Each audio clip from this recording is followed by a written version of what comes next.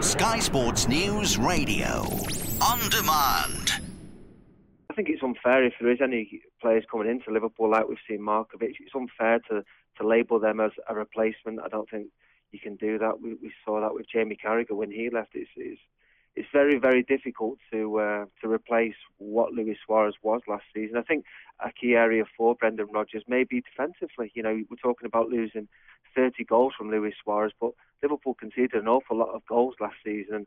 You know, there's been a few reports about new players coming in. I think a leader defensively could help, perhaps fill the void, perhaps not scoring the goals, but preventing the goals going in, which would help Liverpool's goal difference. This audio is brought to you by Sky Sports News Radio. Listen live at skysports.com or on the Sky Sports apps. Give us 15 minutes and we'll give you the day's sports news.